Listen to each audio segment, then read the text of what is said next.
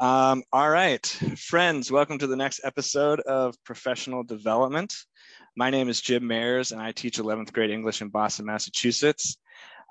Today, I'm extremely excited. This is a conversation I've been looking forward to for a while, ever since we hopped on Facebook Messenger, but I'm thrilled today to interview Joseph Bonfiglio, my old 11th grade English teacher. So, Mr. Bonfiglio, thanks for coming on and given some time. My pleasure, Jim. I've been following you for a while here with all your endeavors in education. It's been fun to watch. Yeah. I don't know if you know this, one quick note that I wanted to share with you and then on the show. I was scrolling back through some of our messaging correspondence, and then Uh-huh. you sent me a message that stayed with me for a long time. I'm trying to find it here, but essentially when I transitioned into the instructional coaching role with Right. Teach for America, you Right. sent me a Facebook message that basically said, good for you, but I hope you find your way back into the classroom. Exactly. Because I know that you'd been reading my blog a little bit, and Right. you said to me that, I can tell you're the kind of person who belongs in the classroom, and I hope you find your way back. And you were pretty clear about that. And just want to let you know that has always sort of stayed with me, and it's been in the back of my mind. And I appreciate you sending me that message, because I have found my way back into the classroom, and I'm excited about it. And it's led to a lot of good things, including deciding to do this podcast. So I Right. was excited to share that What little school thing. are you teaching at in Boston? It's called Brook Charter Schools. It's in Mattapan. Uh-huh. It's right. Yeah, it's in Mattapan, right on the border of Dorchester. I like it a lot. They have a good vision for humanities instruction. It's a really supportive staff, so Mhm. it's going really well. Good, good, good. I was just in Boston about 2 weeks ago. Yeah. I went on a trip with my grandson, and we're hitting all the historical places we could to try to expose him to that because we were worried about his last school year, Yeah. and although he was in the classroom most of the time because it is Florida and Florida's a little crazy, but they weren't doing a lot, and Okay. we had taken him to DC, uh, I think 2 years prior to that, maybe 3 years, and he loved it. He loved the history, and so we have taken it upon ourselves to make sure that he's as educated as possible in the world, not Yeah. just in not just in the testing that he has to do for the state of Florida. You Right. know, How old uh, is he now? he's 13 now. Okay. And how was your trip to Boston? Where did y'all It was go? great. We went to walked the Freedom Trail, and Okay. we went to Faneuil Hall. We went to the aquarium, but we went also to Betsy Ross's house, and we Oh, went to sure. Paul Revere's house, and did all those little historical things. So And legend, that's fantastic. So I don't know if you remember this. I grew up in Lyme, but so right, I was in Lyme before I went into Hanover. And I believe this is true because I don't think Mr. Murphy, I believe I got this from Mr. Murphy, that the old bell in Lyme at the church at the top of the green there was apparently was cast by Paul Revere. And then it was replaced I want to say late 19th century, but I'm not too sure. But a legend has it that I've told people, not knowing if it's totally true, but hey, uh, if from Murph's mouth to God's ear, that's what I think. if Murph says that is true, it's probably true. He has more integrity than most people I've ever met. I know he was my next door neighbor growing up, so that was special. He ran Yeah. for president too. I almost voted for Yes, him. I know that. I know that. I He's been doing this thing online. Did you know? And he did it for a whole year. All Uh-huh. these little tidbits about Hanover, Norwich schools, and now he's assembling it as a book. And Oh, he's that's still teaching, I fantastic. think, 1/5 or something like that. He's like 120 years old. Yeah.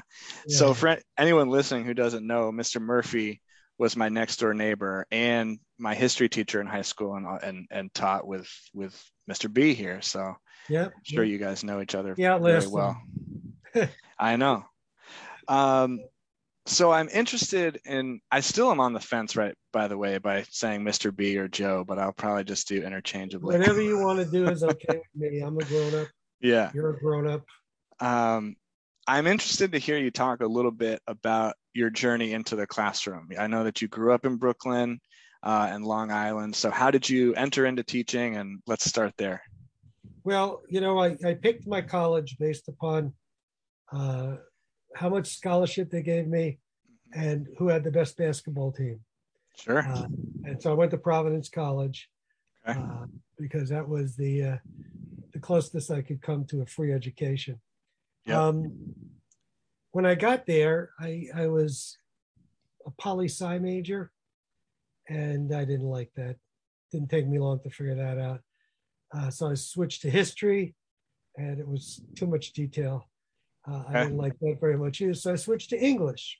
Uh, and I decided that I was going to skip all those stupid education courses Right. Of because I'd course. rather take more English courses.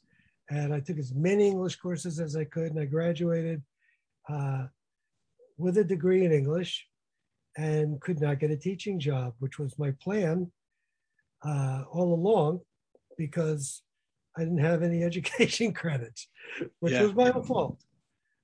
So I decided I'd go to graduate school, but I've always, you may not believe this, Jim, but I've always been kind of a lazy guy. So, I am too. I think I can resonate with that. so I didn't want to take the GRE or anything like that. So I looked for sneak arounds, ways to get into graduate school and get my degree in education without having to do anything special. So I found out that if I went to this school, Hofstra University, which is a terrific school, Yeah. uh, as a non-matric, and I Okay. took 12 credits in my chosen field Sure. and get A's in all 12 credits, that I could then petition to matriculate, which was just like signing a letter, you know. So that's what I did, Okay. and and that's how I got my teaching degree and a master's From Hofstra. from Hofstra, which allowed me to then go into the classroom. Okay. You know, my first teaching job was, however, at a Catholic school. Uh, I think I was paid $5,600 a year, and it lasted 2 years, and then they fired me for uh, moral inturpitude Okay. because I was divorced and I was remarrying. Uh, so they fired me, and there was a Wow. funny conversation at the unemployment office. So why were you fired, Mr. Bonfiglio? I got married. No, really, why were you fired, Mr. I got married. Yeah, that's I why. said, I said, call up the school. So the guy called up the school. He said, I got this guy, Joe Bonfiglio here. He claims he was fired because he got married. Uh huh. Uh huh. Uh huh. Yeah. Okay. You're okay. You got your unemployment. Yeah. It was crazy. Then I spent a year applying for jobs, an entire year. Okay. And I applied to jobs in every state from Maine to Maryland. Uh, I don't know why I stopped at Maryland, but just I probably got tired of applying. That's the And end I of the took, Eastern Seaboard right there. sort of, yeah, I took the Yeah. first job I got, which was in Vermont at a little high school called Green Mountain Union High School. Yeah. Uh, just 600 students, 7 through 12. But I got really lucky there. What happened there? Uh, the head of the English department with this guy, Charlie Kraft, or I like to call him Sir Charles, and he took me under his wing immediately. And it was funny because I did the interview with him, and he asked me a bunch of questions I knew I botched, like who wrote this and who did that, and I said I don't know, Yeah. But 2 hours later, he called me up and said, "You got the job because you were honest. You admitted you didn't try to bull me. You were honest." So what he did was he had me team teach 2 classes with him. And he's a master teacher. He's just a great teacher, but went a different route than I did. And he kind of groomed me for 2 years. You know, at the end Okay. of those 2 years, he left.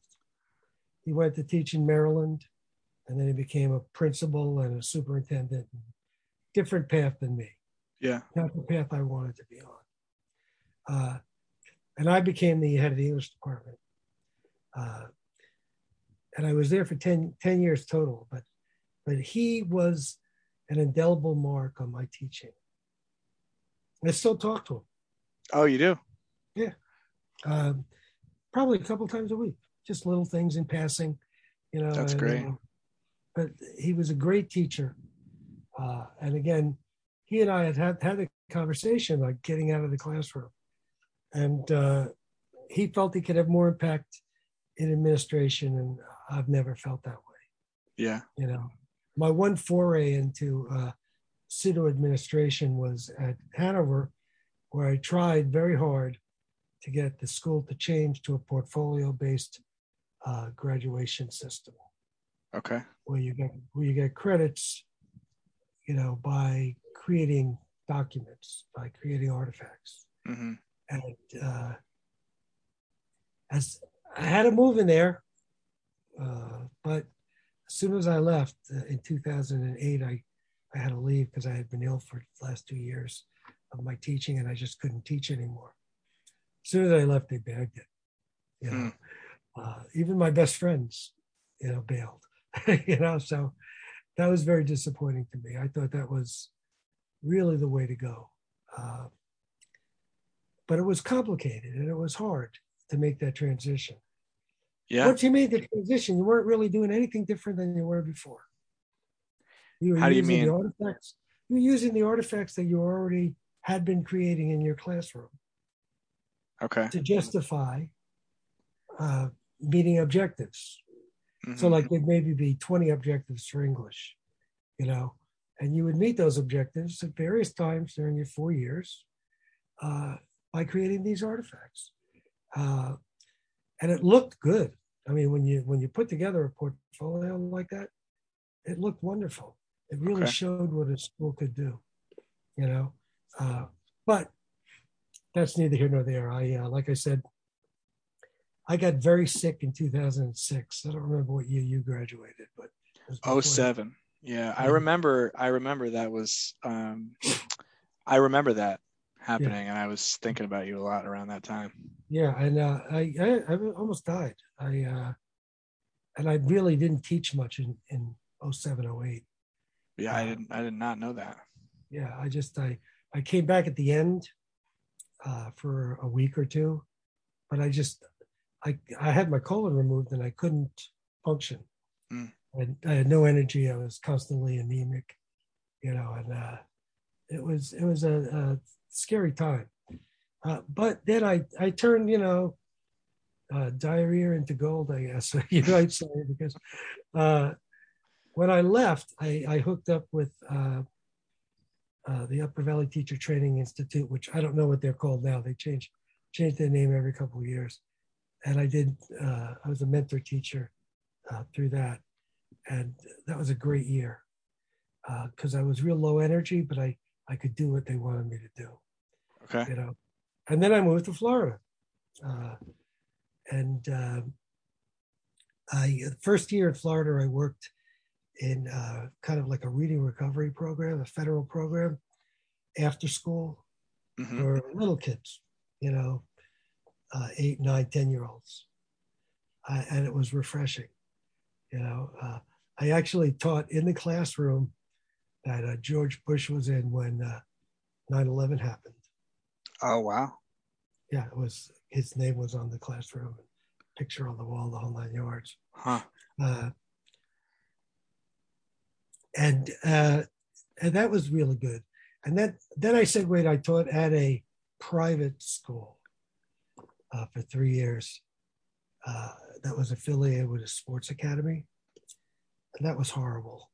It was just horrible because they really had no standards. And I taught there as long as I had to before my Social Security kicked in, and Yeah. then I quit. And that was, like I said, I was 62 at the time, and I had tried getting into the public schools here in Florida. It was difficult, and it wasn't really worth the effort. The couple of times I taught, I had like 40 kids in a class. It was, again, it went against everything I knew about what makes a good classroom. Uh, but anyway, I taught at Green Mountain for 10 years, and then I went to Hanover. I taught there for 21 years. Yeah. And I went to Hanover for the money, to be honest with you. Sure. I actually my preference was I was going to teach at Woodstock with Andrea Olson, who was a good friend of mine and had been for years. And I took her senior writing seminar. yeah. I love that class. She's brilliant. She's Yeah. a brilliant person, albeit, crazy. In a good way. In a A good little way. bit. Yeah. Always in trouble. But she couldn't hire me because they hired a theater teacher. At Hanover. No, at Woodstock. Oh, okay. Theater teacher, and she would only come on board. Excuse me, I got it backwards. They hired a football coach, and he would only come on board if his wife was hired as an English teacher. So she was top of the pay scale, as was I at that time. And they had two positions open, but the board told her she had to hire an intern that had been interning there to get someone in at the bottom of the pay scale. So I didn't get the job. So Hanover hired me at the last minute. It was between me and a fellow named Dan Henry, who's an interesting guy. He was he was at Mascoma. And he was an all-star there. He really was. We didn't get hired until almost like August 1st. Wow. We were left hanging, I was afraid that I wasn't going to have a job. And I had two kids, so it was tough, but the pay differential was, I like tripled my pay, and that made my life so much easier. Not easy, but easier than it was when I was at Green Mountain. I was on SNAP. We qualified for free cheese and milk, even though both of us were working. So it was crazy, but I learned a lot at Green Mountain about how to work with kids who aren't going necessarily to college. Some of them had never even left the borders of their hometown, and I'm still close with a lot of those kids. And then at Hanover, of course, I learned how to deal with more high-powered kids, I guess would be the best way to put it. Not all in a good way. Well, there's a lot of privilege and money and entitlement that I remember from Hanover. And stress. On kids. Yeah. I'll never forget, I had a conversation with one parent. I sent home a report. As you probably remember, I sent home a report on everybody. They had those interim reports at Hanover, and people would just send them out if you were doing badly. I said, that's stupid. Yeah. I would send out 100 interim reports every semester, every quarter, And I remember on this one kid I wrote, blah, blah is doing very well in my class, excellent work in my class. He currently has an A-. And the parent took me to the mats. If A- is excellent, what is A? No. That wasn't the point. Right. That wasn't the point. I was praising your child's effort. Yeah. And his success, not what made him top of the class. And that happened to me a lot at Hanover. Yeah. Where the parents were pushing for grades, even more so than the kids. Oh yeah. It was funny because when my recollections from Hanover as a kid, you don't see or know or understand some of the behind the scenes Yeah, parent pressure that you and I have now experienced. You more so than I, but um, I mean, as long as I didn't bring home, a C, my parents just were very hands off. They were like, "All yeah, right, good job. That was it." yeah. And I had the added complication of having both my kids go to Hanover. Hmm. Uh, my son hated the fact that I was there. Yeah. He hated it. Uh, he would only acknowledge me if he needed the car keys or money. You know, my daughter loved the fact that I was there. Yeah. She'd run up to me in the hall and give me a hug. You know, and they were two very different kids. Yeah. And that's okay. Uh, it's ironic that I actually spend a lot more time with my son than my daughter now. Uh, Yeah. and we're better. We're in a better place than we were when he was in high school. Sure. Uh, and that was partially because I was there, partially because he's a pretty intense guy. Hmm. You know? The other good thing about Hanover for me was I was able to teach that Shakespeare class. Uh, that that class changed my life. That is one of the classes that I think about and remember. It really functions. There, it's not the only one, but it's a Sure, very prominent class for that really defined my archetype for what a great class is and what that space can mean. sure, and I've had this conversation with Andrew Heffernan. I don't know if you remember him, Hmm. but he was a driven guy, all A's, blah blah blah. But he also was into like the theater. Hmm. And after my Shakespeare class, he decided that was going to be his goal. He was going to become an actor, Hmm. not become an engineer or a doctor or something like that. And his parents are now kind of freaked out. Uh, but he has been. He's been an actor all these years. He was in Uh-huh. the Virginia Shakespeare Company, and he teaches lessons online on Facebook and stuff. Sure. And basically, we had that same conversation, and I love Shakespeare. I love Hmm. the poetry of it. I love the drama. I love the storylines, everything. Hmm. And I had been interspersing it in my classes at Green Mountain, Hmm. uh, but at Hanover, I was able to teach it in every class. Hmm. Business English, Death of a Salesman. No, Richard Venice. Excuse me. Yeah. Uh, et cetera, et cetera, et cetera. Yeah. Um, and that got me hooked up with the Folger Library, Okay. where I was a fellow at the Folger Library. Uh, and that was a great experience. Spent the summer in DC, living at Georgetown, studying at the Folger with incredible master teachers, Yeah. and learning all kinds of cool techniques and just enjoying myself, which then led to me writing a American School Teacher Fellowship.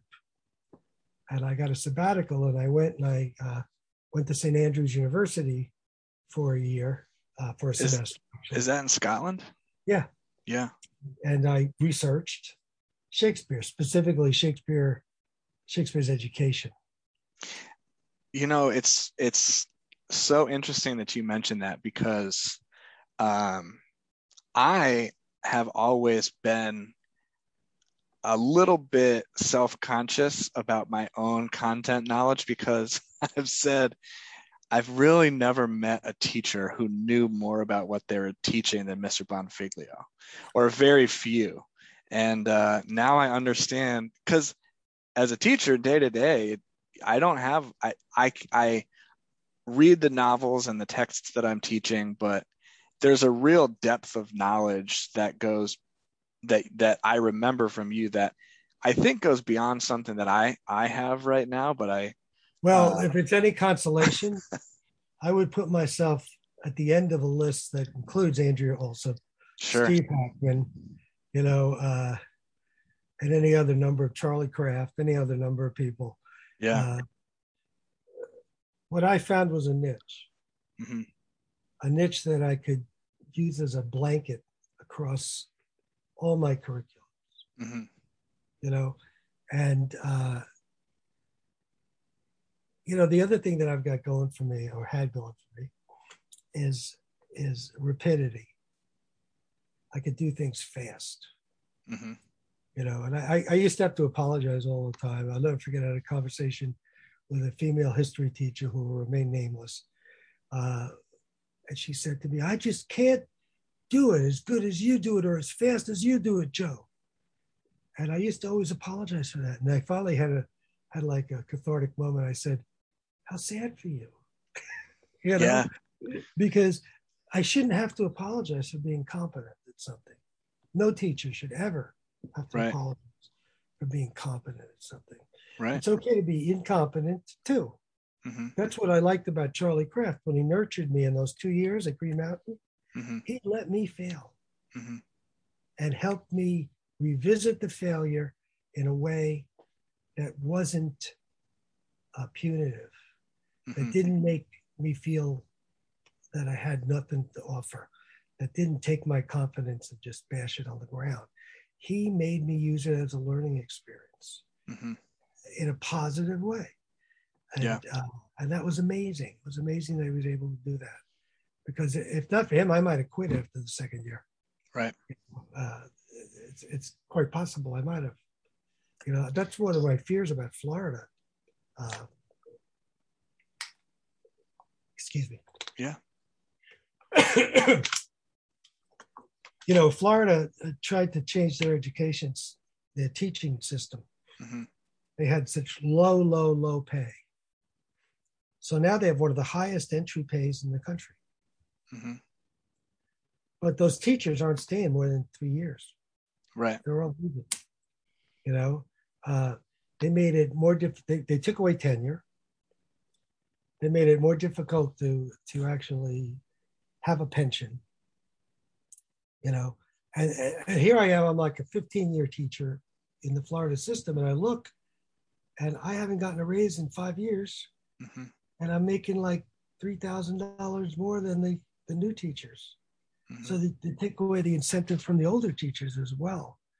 And then, of course, they tied in with Jeb Bush and Bill Gates on this testing Yeah. program. And it's a complete failure. Mm-hmm. Yeah, it's a complete failure. Kids don't need to be tested in first grade for their Mm-hmm. content knowledge. Right.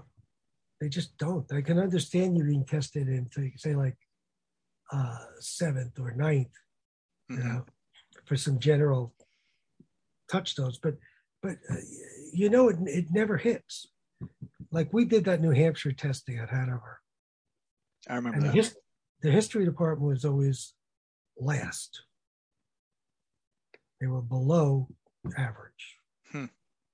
And the reason was because in all the other schools in New Hampshire, American history was a 2-semester course. How many semesters of American history did you take? I remember it was with Prince, and I think I want to say it was one. I forget. No, you took 3. Okay. You Yeah, took, because we had the big, because we had the big paper. that's right. You took Yeah. 3 semesters, and your third semester was 1940 to the present. Okay. And about a third of the questions on the state test were 1940 to the present. So you take the test before, yeah. So our kids didn't have the general knowledge that the other kids had because they hadn't been exposed to it yet, unless they were buffs on their own. I think that's why I said one, because I was specifically remembering that third semester. Yeah. And so that's why testing is often, a false measure. Uh, I got my I got my AP scores back the other day. yeah, Everyone I know, they were so low. They were incredibly low. And, you know, I'm just sort of trying not to feel bad about them because you can't. I have a lot to say, but there was to me you can't really measure an AP score on what happened during the pandemic. But yeah. Well, I went to a workshop for 3 weeks one summer up at St. Johnsbury, mhm, sponsored by AP. Uh, but I went there intentionally as a disruptor, you okay, know, because it's a for-profit business, oh yeah, you yeah, know. And so I wrote, "My shoes are Nike." This is my first essay. My shoes are Nike. My jeans are Levi's. Uh, and my English score is AP. You know, and it yeah, doesn't really mean much. We at the time were grappling with, should we have an AP English class? And the answer was no, mm, because our honors classes were more rigorous yep, than the AP classes.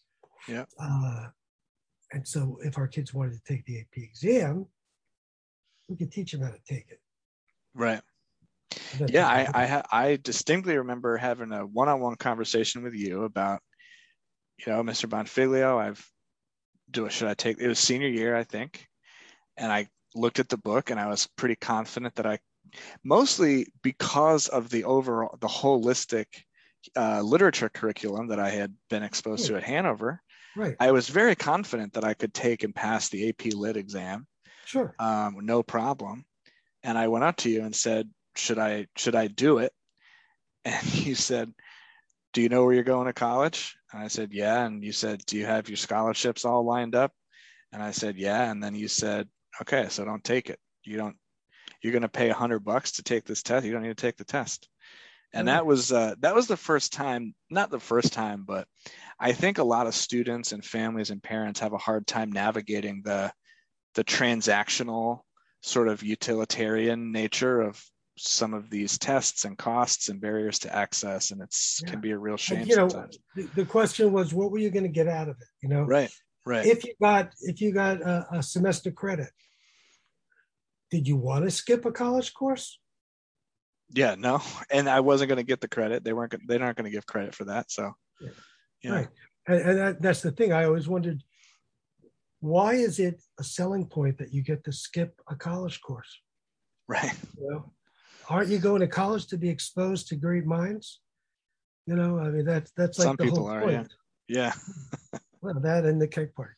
But that's like right, the whole point. I mean, but hey, yeah, uh, I always tried to be honest with people. Uh, I encouraged some kids to take it.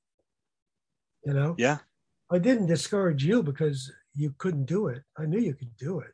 hmm You know, anybody that took reading and rhetoric could do the language test. that's another class that was really formative for me. I love that Yeah, class. yeah. And the point is, was it worth extending yourself to do Right, it? right. And oh, sorry, Sorry. my phone. See how technological I am. Very. You're on. You got on Zoom. I got on Zoom. I'm laughing.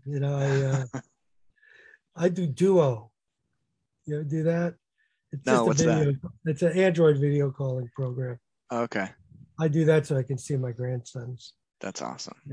Yeah. But one's in Pennsylvania and one lives here in St. Pete. But uh, we only get to see him if he comes to our house or if I have a Duo call with him. So Yeah, uh, anyway, uh, I'm amazed that teachers made it through this last year and a half, yeah, running on the fly, yep. doing three things at once. You know, and here in Florida, not only did you have to teach in the classroom, but you also had to teach online simultaneously. It was the hardest, hands down. That was the hardest thing that I had done in teaching. Yeah. Yeah. And how many big pats on the back have you gotten? This is the first one, I think. There you go. Yeah. Yeah. I mean, people take educators for granted, and you know, like right now, I'm just crazy about these moon flights or whatever they are that these millionaires are taking. They drive me Billionaires. nuts. Billionaires. Billionaires. They Yeah, drive me nuts I know. as to, how is this productive for general society? Well, billionaires make millions of jobs and bullshit. Yeah. No. uh, Amazon workers on the average make $29,000 a year. Mhm. And most people cannot live on $29,000 a year in major cities, Yeah. you know? Uh, they're creating jobs. They're crappy jobs, you know? And the question is, are they creating jobs? Yeah. Because if you're not creating a job that's significantly above what you could get on unemployment or other assistance, like you're not, if you're creating jobs below the poverty line, I don't really buy the argument that you're creating jobs. Other than Microsoft, Amazon is the highest paying Hmm. employer that these billionaires Yeah. like Musk and those guys, their employees make less Mm. than 29,000, which is it's nuts. And they don't pay federal tax, and they earn all their profit off of our infrastructure, which is not getting repaired. So when people say to me, we have to be, that's the direction we need to send kids. STEM, only STEM. Uh, they've got to earn as much as possible. Uh, no. What does that say for teachers? What does it say for nurses? What does it say for cops and firefighters? All of plumbers, for God's sakes. You have your toilet overflow and you tell me you don't need a plumber. Uh, Right. that's the direction that education needs to go. Hmm. We need to value middle America. Hmm. You know? I think that once people understood, just because I remember from my Twitter feeds and my Facebook feeds and stuff, once parents had a clear understanding, a clearer understanding of what teaching is and how much work just Goes homeschooling into it. was, Yeah, I remember sort of seeing on social media and reading essays and stuff in the news, people sort of had this realization of how hard teaching is and how much goes into it and how critical the school system is to our overall social infrastructure. sure. And I remember thinking to myself, I'm glad that people are having this realization about how critical it is, but I have no real optimism that when the pandemic's over and we transition back to the society, I have no real uh, hope in the staying power of that realization in terms of systemic change or any kind of. Yeah. I mean, I'm very tired of any sort of rhetoric about how important teachers are that doesn't come with money. Like if you aren't talking money, or I mean, so one of my personal hot takes Time. is time. One to if to me my test for how serious somebody is sort of about education reform, and if a person is not fully for real serious about one-to-one, at least one-to-one planning to prep time, then I don't really consider them to be serious. Right. I don't have that, right? I'm able to operate and do what I consider to be a decent job as a teacher in the classroom on less prep time than I believe should be true for the actual profession. But That's what they do in Japan. yeah, yeah, Yeah, it's like you teach in the morning, you prep in the afternoon. You right, prep in the morning, you teach in the afternoon. right. And I've heard so many excuses and reasons for why that's sort of a moonshot request and it's unsustainable. And it's at this point, I'm completely turned. I can't engage in the conversation. I just 100% can't take anyone serious. I'll still participate because I like teaching, Right. but I don't really trust that I'm sort of on the same team with anyone who is not fully on board with the idea of one-to-one planning to teaching instructional time. Sure. I had that in Brooklyn, and I was really invested in that, and I could have seen a pathway there, but life kind of happens, and you transition. And I'm not saying this to sort of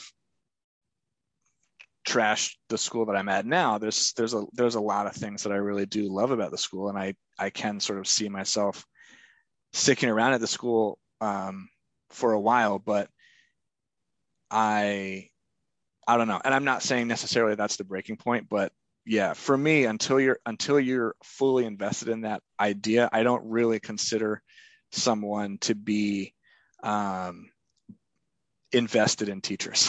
Well, one of the reasons I left in 2008 was because I couldn't do it physically the way I wanted to.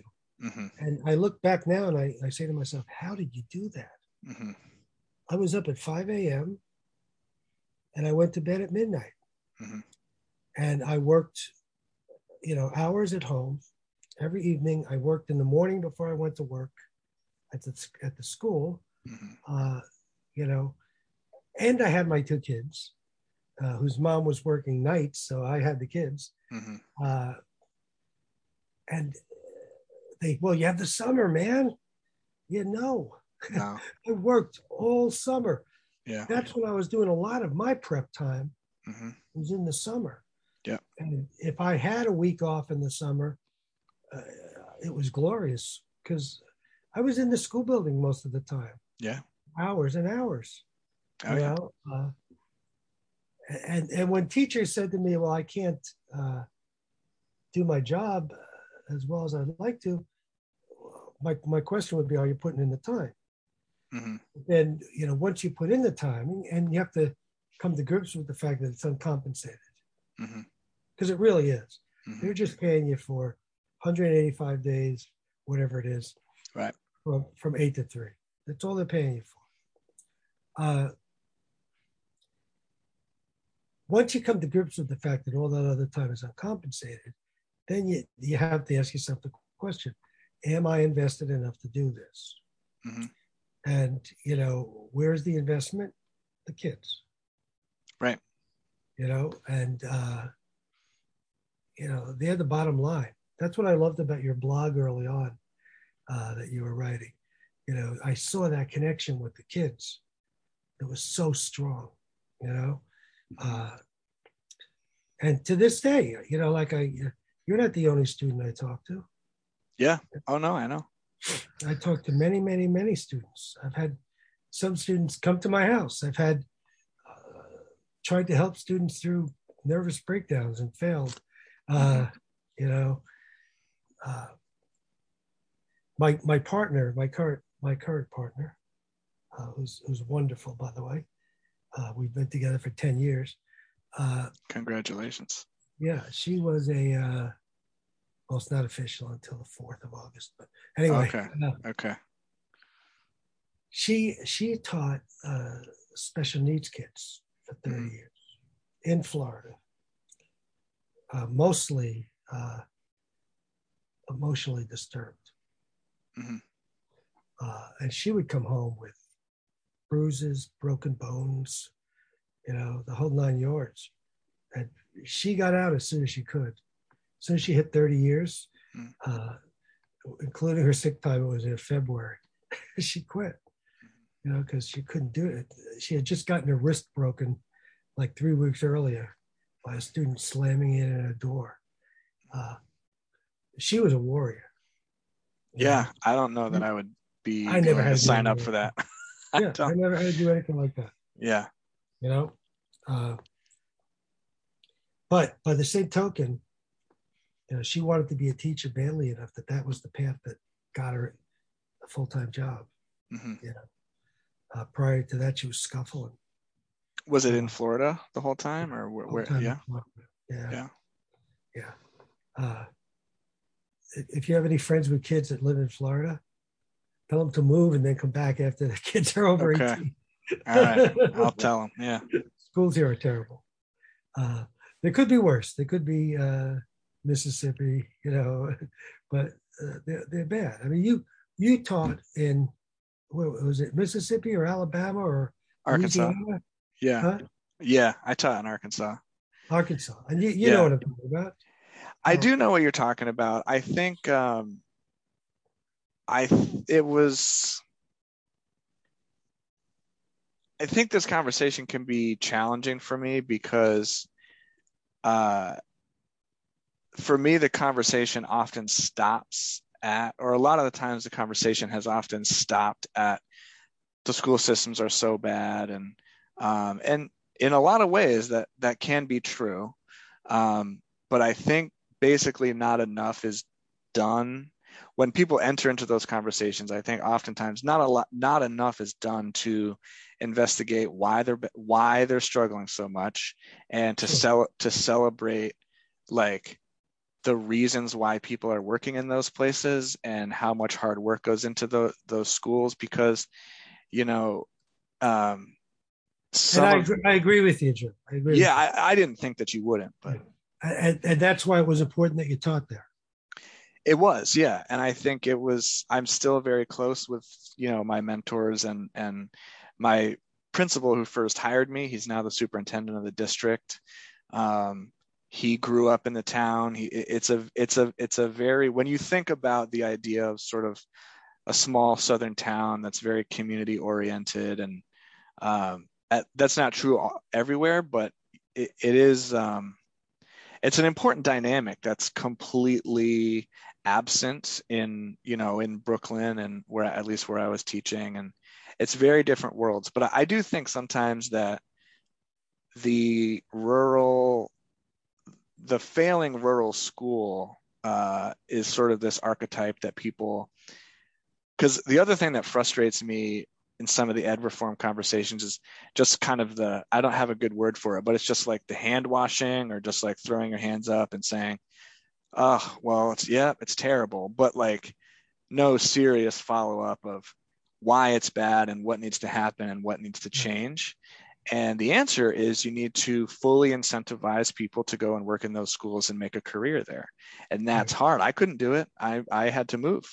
And there's a lot of Frustrating. different pressures and stuff, but yeah, One of the um, solutions to was that was put out for that was online learning, mhm. because you could have a school district with limited resources, but you could uh, band with other schools. They had this that you needed. You Yep. have this that they need. But you know what the pandemic proved? It doesn't matter. Online, Yeah. online learning is insufficient. Oh yeah.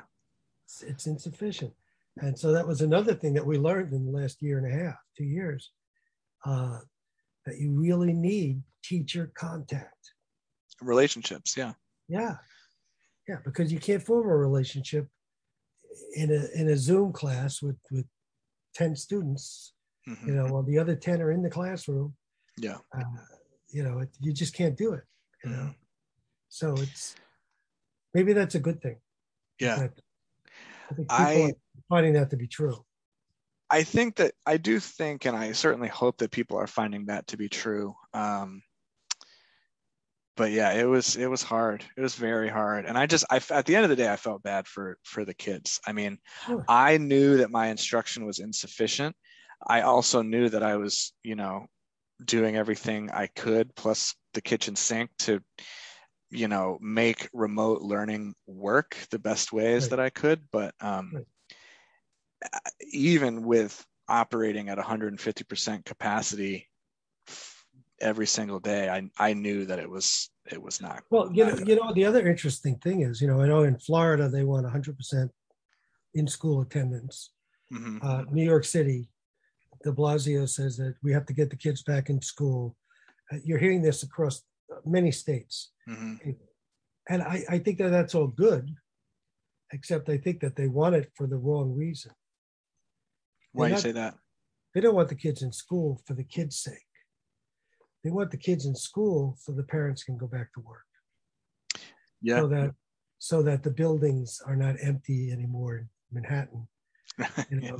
that people can go to their office Yeah. and work. And sure enough, that's what's happening. Uh,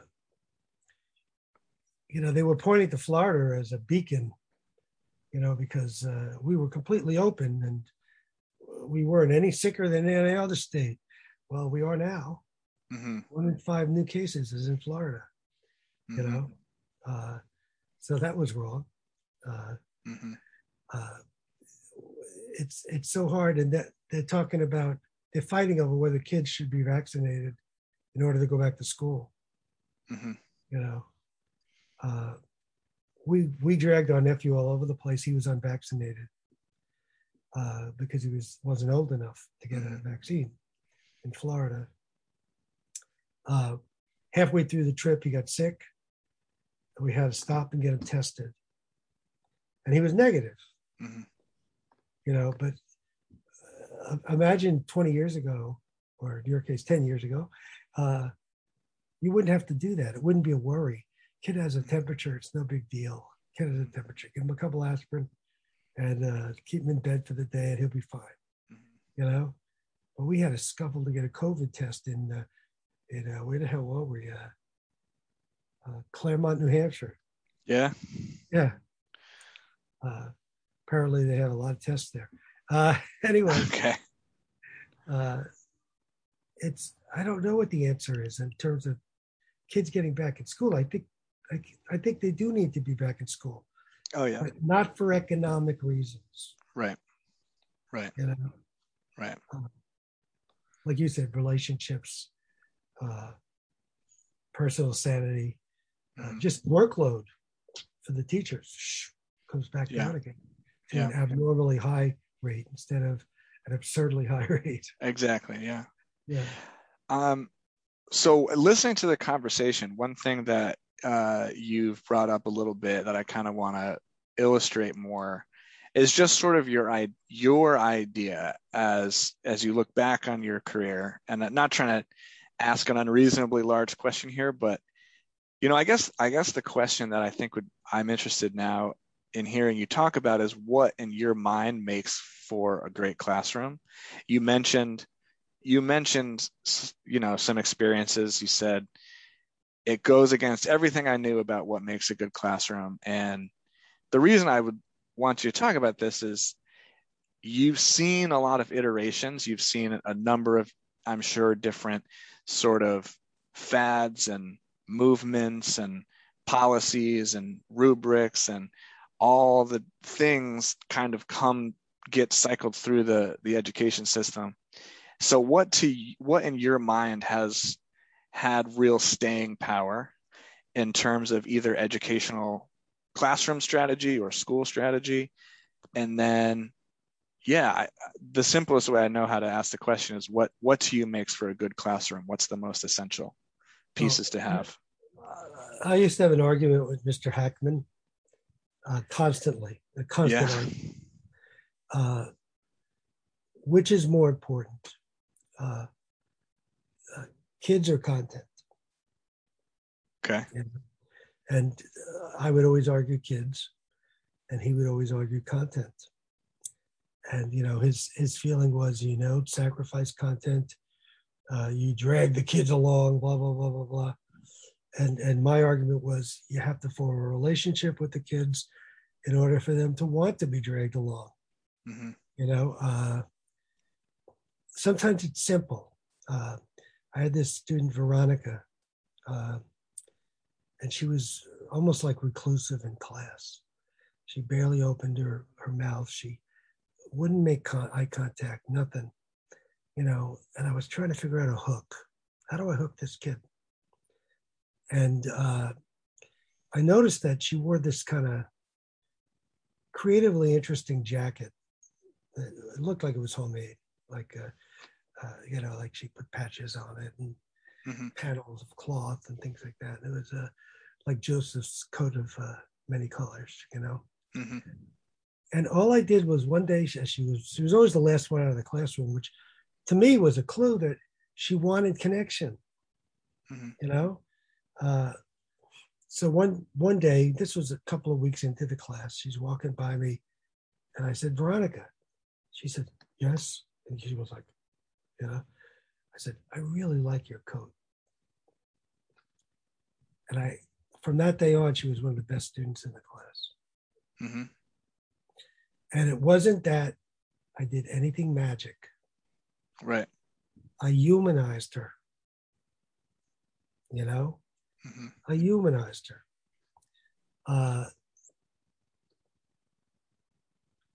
Give you another example. I had this really problematic kid in one of my classes at Hanover. Mm-hmm. Most of the kids in the class were problematic.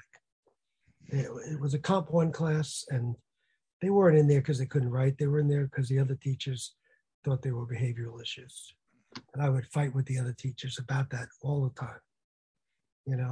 Don't give me kids that are behavioral issues. Give me kids that can't write. I could work with the latter. So this one kid, I don't remember what provoked it. I think it was asking him to open his book. And is it okay to curse? Sure. Or, yeah, sure. yeah. So he stood up and he said, "You fat." Oh. And I pointed my finger at him. I said, "You really crossed the line when you called me fat." And the rest of the class cracked up, and he stormed out because I had turned the shoe. He was in control, and then he wasn't in control anymore. Mm-hmm. I wish I could say that was a breakthrough moment with that kid, but it wasn't. He continued to be problematic, and he continued to act out, But I, at least the rest of the class, okay, saw me as more human, Mm-hmm. And that was important because kids have got to know you're human. Mm-hmm. They got to know you're not perfect. They got to know that you don't know everything. So you're worried about your content, don't worry about it. Just if you don't know something, say, I'll look it up, or say, I don't know that. Bill, you look it up, would you? And get back to me. I'll give you some extra credit for doing that. Those things are important. Humanizing the face of a class, whether it's the teacher's face or the student's face, is probably the most important thing associated with class control. And I use the word control in a measured way because I don't want it to be like manipulation. Right. It's a contract. And I used to say this in my class, and you probably heard it before, that the class is a contract. You pretend that I'm in control when you know that you are. And as long as I'm trustworthy, you allow me to maintain control. The minute I'm untrustworthy, you take the control back. Mm-hmm. So it's my job. The onus is on me to be trustworthy. That does not mean that the kids always have to agree with me. I just have to be consistent and honest. And I knew a lot of dishonest teachers. Yeah. Yeah. So some of them, I wondered why they were in the classroom because they really didn't seem to like kids very much. If I were a nurse, I would have to love interactions with patients. If I didn't, why was I doing it? It's true for every profession. I had this discussion with my son when he was in college. He declared a computer programming, I guess, as his major. And I said, why computer programming? He said, because I'll make a lot of money right as soon as I graduate. And I said, but it's not about making money. I said, do you love doing computer programming? He said, it doesn't matter. As long as I'm making money, it doesn't matter. I said, yes, it does. Yeah. Because you're going to be in there 8 hours a day, 5 days a week, Mm-hmm. 50 weeks in a year. And if you Yeah. don't love it, it's going to get painful. Mm-hmm. And truthfully, he doesn't love his job, Yeah. you know, but he's found other ways to fill that void that are positive. Yeah. You know, like he really likes managing his co-op. You know, he's like an elected official of his co-op in Brooklyn, Mm-hmm. and he gets off on that. He likes it. He likes solving the problems. He likes uh, being the leader. Sure. You know, and that's why we had told him go into something where you're going to do that, building management, uh, the law, whatever. You know, no, $100,000 right out of the gate in computer science. So no, Mm-hmm. you know, 20 something years later, it isn't any fun for them to go to work. Right. You know, it's you ever read Death of a Salesman? A long time ago. Yeah. Uh, Biff, the Randy boy, the one that's can't seem to find himself, can't seem to hold a Yeah. job. Yeah. You know, he said at one point, I would never want a job where I couldn't whistle in the elevator. Yeah. And that's my philosophy. You Uh-huh. know, I loved going to school every day. Yeah. You know, uh, even when it was at its worst. Yeah. I still loved it. You know, I miss that part. Yeah. You know, there are lots of stuff I don't miss. The drudgery, the parents, the Yeah. you know, the kids who weren't interested in learning, and then 10 years later come back and say, "Why didn't you teach me this?" You know, yeah, I did. You might not have been paying attention. yeah. I tell you what. Uh, Yeah. so I wish every kid was motivated, Yeah. but we can't control why they're not motivated. We can't control what they ate. We can't control how they slept. Mm-hmm. We can't control how their parents treat them, or if they have parents at all. Mm-hmm. We can't control their interactions with the other kids, some of which are the single most devastating thing towards student motivation. Mm-hmm. You know, we just can't control those. Mm-hmm. We can only control the relationship that I have with the student and the student has with me. And it's 20, 30 different relationships. It's not It's a lot. one relationship. Yeah. Yeah. And, you know, I used to say to my friend, he says, how do you juggle it? I said, I don't know. Because one thing that I say may be perfect for one kid and may be a terrible, Mm-hmm. moment for another kid. Yeah. Uh, and I can't always know that. I can't. I think the way that I've sort of learned, because that's, I think that's something you recognize early on is how challenging it can be to manage the number of individual relationships and how overwhelming that can be. I've read some psychology and some neuroscience papers that essentially argue that there really is a finite number of relationships that a person can have with, Oh, okay. like, Yeah. at any given time, right? Like You only have there's so much soul capacity. yeah, and the soul capacity, that they it's really just cognitive brain space. Like Yeah. the metaphor is like, memory in a computer. um what I'm trying to get to is one of the ways that I've for me, it really comes down to authenticity, because you're right, you can't predict how your words are going to land with every single student in the room. Maybe some students are going to think it's funny. Maybe some student is going to think you're lame, or maybe you're going to like rub someone the wrong way by accident. And I just had to sort of there was a moment for me where I was just like, you know what? I can't worry about that. I have to make just a conscious choice to let the kids see me as an authentic person.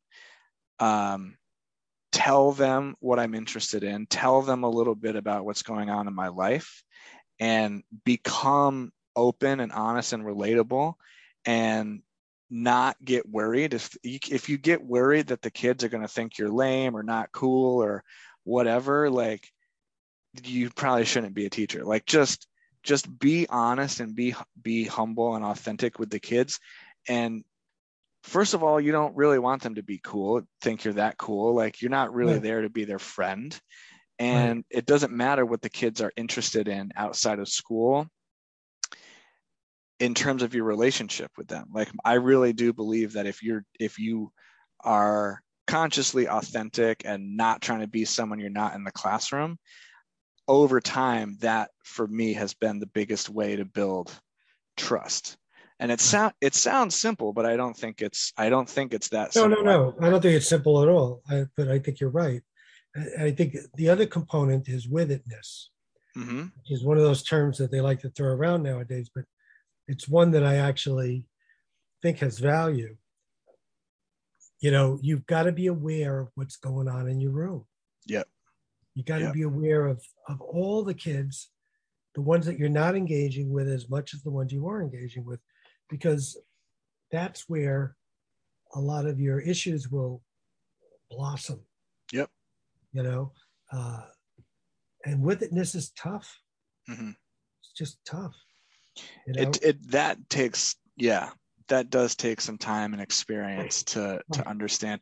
I can tell I can tell within 3 seconds, just with the body language, the speed that the kid walks into the room, if they're making eye contact or not.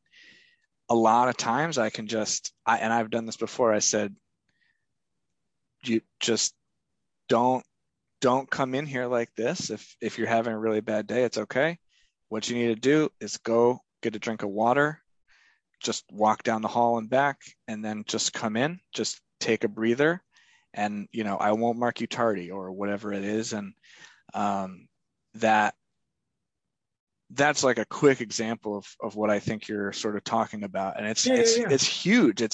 There's this there is a large skill set between what's on the ground happening in the classroom and what might show up on some sort of teacher evaluation rubric or whatever the case may be. And that's the kind of day to day, that kind of stuff is constantly happening. And to me, that really is a huge part of the work of teaching.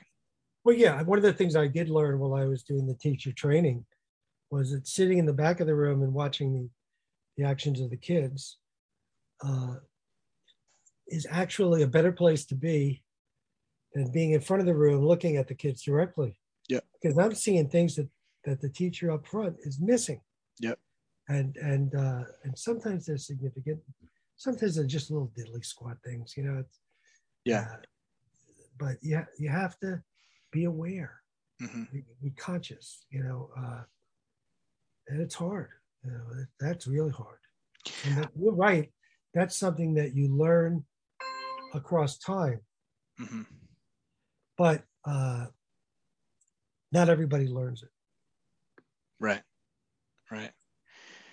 And I'm glad that I really value a lot the 2 years that I spent, because I spent with Teach for America. I spent 2 years at the back of the classroom observing, Right, and right. and I'm really glad that I found my way back into the classroom. But those 2 years as an instructional coach doing that, uh, I think some of the best and most important Yeah, you learned things a lot more I about what learned you a could do as lot. a teacher. I learned a lot about I learned a lot about withedness. I learned a lot about, I was a decent teacher at that time, but um, yeah, it's you do, and The it's very hardest thing for important. me when I was teacher training was to not feel like I had to mold them into little mini me's. Yeah. Okay, they had to do their own thing, Yeah. and that was especially tough with some of the science guys, who Uh-huh. were coming out of engineering or whatever, and who had this kind of flat affect and stuff. But I learned pretty quickly that I couldn't expect them to be, big. They had to be small. And Mm-hmm. being small was okay, as Yeah. long as you were with it and engaged in an honest way. Yeah. That's all. Yeah. Yeah, I mean, I was always big. I was flamboyant. You know. There's two quick things before we close out, because I know we're rounding up a little bit on time, but But could you talk a little bit about, so I imagine that I've probably mentioned this or told you this before, but in at least for the podcast, and so now, I still have the letters that my parents wrote me from the Hamlet unit.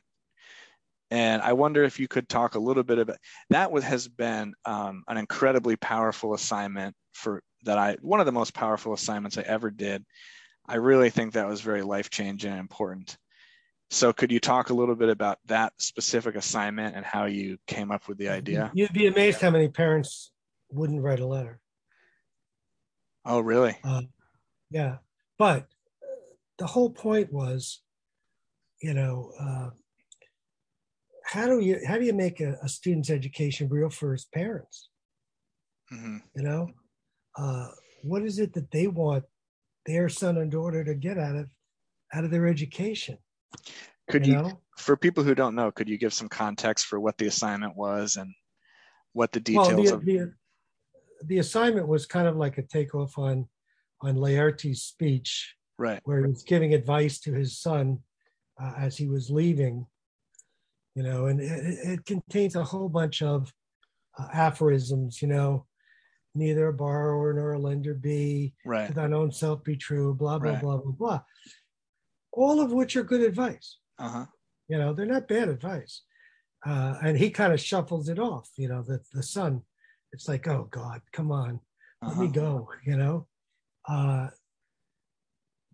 And parents want to give their kids advice. Yeah. You know, especially as they ship them off out into the world, or ship them off to college, or ship them off to wherever, the army, wherever. They want to give their kids advice. Uh, it's got to be more than don't do what I did. you know. So I wrote a letter to the parents, which I had you guys all bring home, Mm-hmm. which I had again also at open school night, in case you guys didn't bring it home. But Yeah. asking them to give their best advice to their son or daughter who's leaving home. Yeah. And I said, you have to use your imagination, that this could be a year from now, it could be 2 years from now. It could be under positive circumstances, it could be under negative circumstances. None of that matters. What matters is this is the best you can give your kid.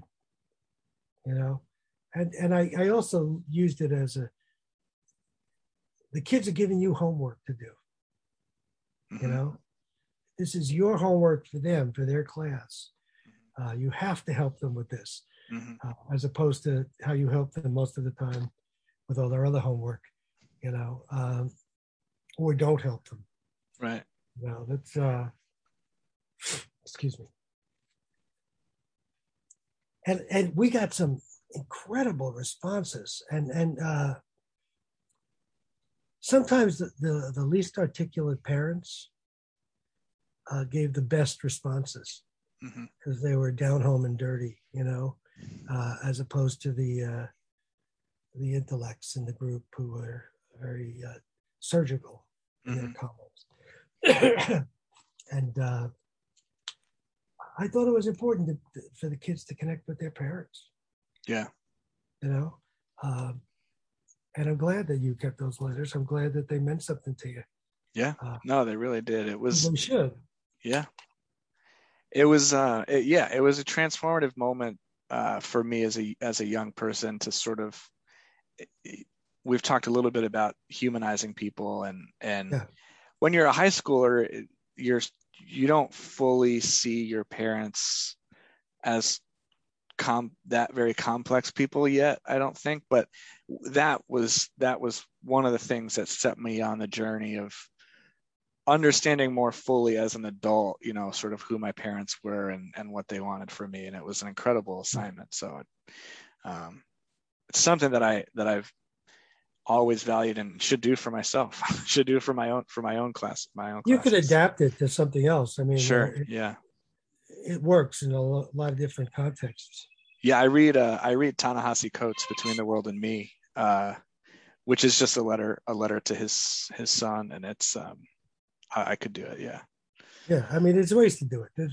It's not text based, to be honest with you. Right. Right. You know, it's relationship based, Right. and that's important. Again, it's the relationship between kids and their parents is really important. Mm-hmm. Kids who have a good relationship with their parents Mm-hmm. tend to be more successful in the classroom. If they're more successful in the classroom, they're usually more successful in life. Mm-hmm. And again, I don't use the word successful as an equivalency for financially. Mm-hmm. You know, you can't do that. Yeah. I just had a nice conversation with them when I was in Vermont for 2 weeks, and I had this student Anthony Simpson, who was a grease hound. He loved being in the car shop. He loved fixing stuff. He was a terrible student, English student. Okay, but he was not belligerent in any way. He knew he was a terrible English student, Mm-hmm. and I worked with him a lot to try to get him through, and we did. We got him through, and he and I have been in touch all these years later. He was a Green Mountain student, and he helped me find a good fishing hole Mm-hmm. for my grandson when we were in Vermont, because I don't fish, but my grandson lives to fish. Yeah. And it was great that he cared enough to give me the information Yeah. and to tell me why it was a good hole Yeah. for him to fish at, and the whole 9 yards. And he's a successful guy. He's got his own garage. Uh, he's not rich, Mm-hmm. but he's not dirt poor either. Mm-hmm. And he's happy with himself. Mm-hmm. I think that's really important. Yeah. To be happy with yourself. I agree. I had a cathartic, life-changing when I got divorced after 30 years of marriage. It was cathartic. It was cathartic in my relationship with my kids. It was cathartic in how I thought people viewed me. Mm-hmm. It was cathartic in who I thought were my friends and who really weren't.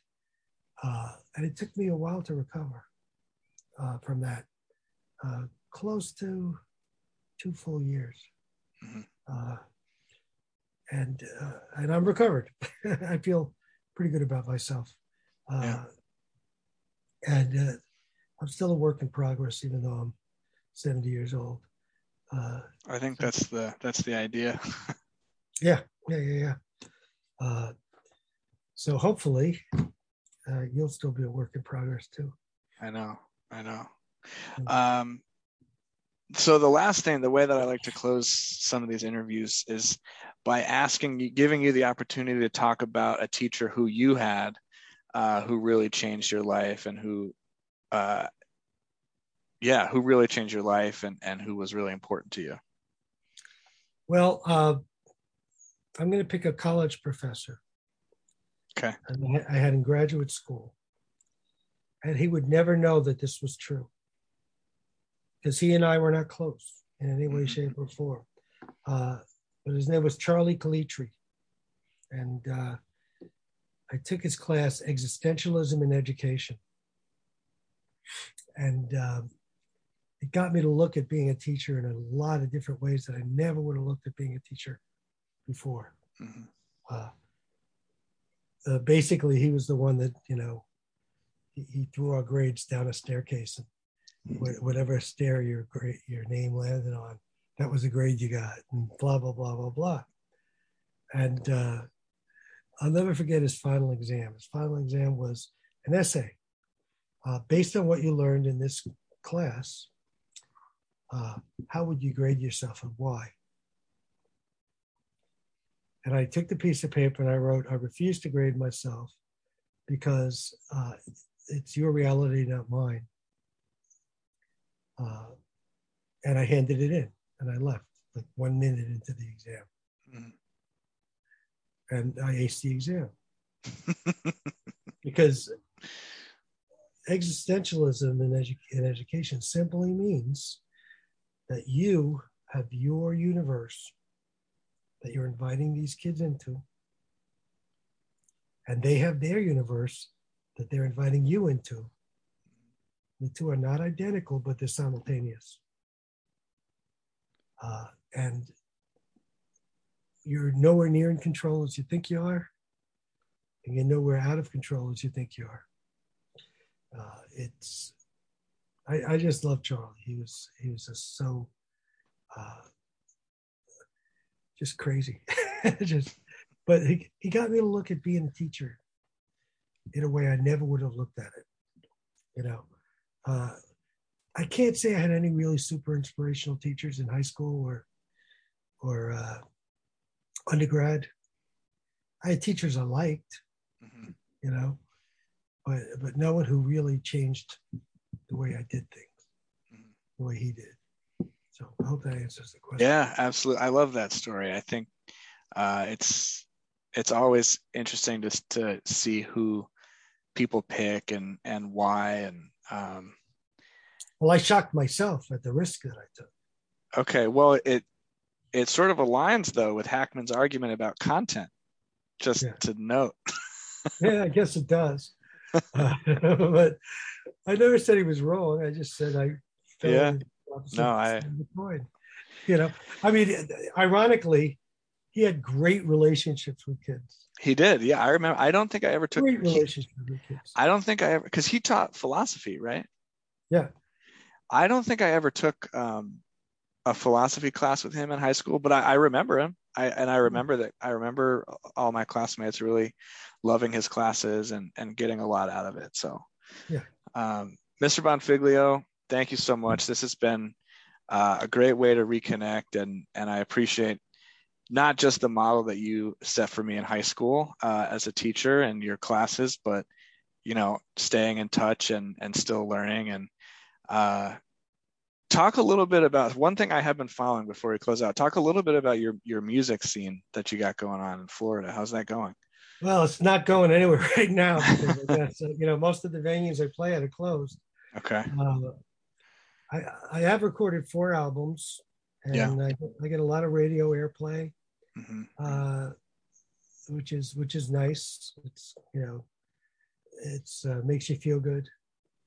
Where could people find your music if they wanted to engage? They can just contact me directly on Facebook. I'm just doing like direct sales right now because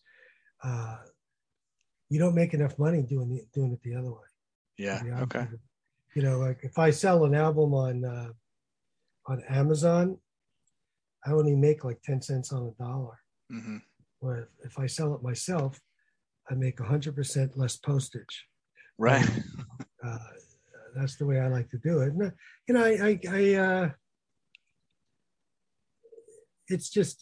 it's gratifying to know that, you write songs, people like them. I've been recorded by other artists. Mm-hmm. A number of my songs. One of my songs was recorded by a German band called Sherman Noir and the Midnight Surfers, which is crazy. But I've actually become friends with Sherman. He's a cool guy. Yeah. And was one way that I talked to you about that cathartic experience after my divorce. It was the way that I created a new society mm-hmm. for myself of people who with similar interests, who aren't teachers, Yep. even though I ended up with one. Uh, but but you know what I mean. It was Yeah. good to have a cadre of friends, Right. you know, and it's amazing how many Facebook friends I have. It's you know. So anyway, to make a short story long, I do post music every day on Facebook, uh, Okay. but I also I have a thing called what's it called? Reverb Nation. Hmm.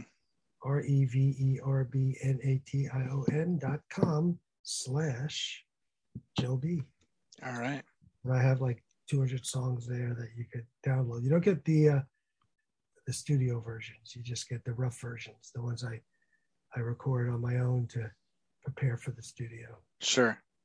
Uh, Yeah, I'll when we publish this, I'll make sure that people can find your information and all the episode links and everything. So okay, cool. hopefully people will buy And some of your music. the guy that's my engineer recorded Pink Floyd's The Wall. Oh yeah. So he's retired in Florida too. I love that. That's a life-changing album for me. I love that Yeah, album. yeah, Yeah. he's a great guy, Benny Rogers. Awesome. So anyway, Awesome. all right. Thank you, Well, Jim. thank you. This was wonderful. These kinds of conversations are really important to me, but especially uh, great to have it with you as my former teacher and now as a teacher myself. So I really do. I appreciate the time. Um, and anytime you're Keep up in, teaching. I will. I will. And anytime you're up in Boston, let me know and maybe we can connect. Okay, see what happens. Yeah. I'm And not I'll do the planning same on for going there Florida. soon, but I Yeah. am going to. Next year is my what is it? 50th college reunion, Oh and yeah. I'm going to go. I'm going to go to my reunion, and Diane wants to do the cliff walk in Newport, and we're going to Okay. stay for a few days. My That'll be friend fun. has a beach house in Warwick, and Yeah. we're going to stay there, and it'll be good. This is all my roommates. Nice. That's wonderful. Yeah. All right, kid. Um, I all don't know right. how to Well, sign off of this thing. Do you? I'll just end the meeting and we're all Okay. set. So I All right. appreciate it. Thank you so much. Stay well. You too. All right.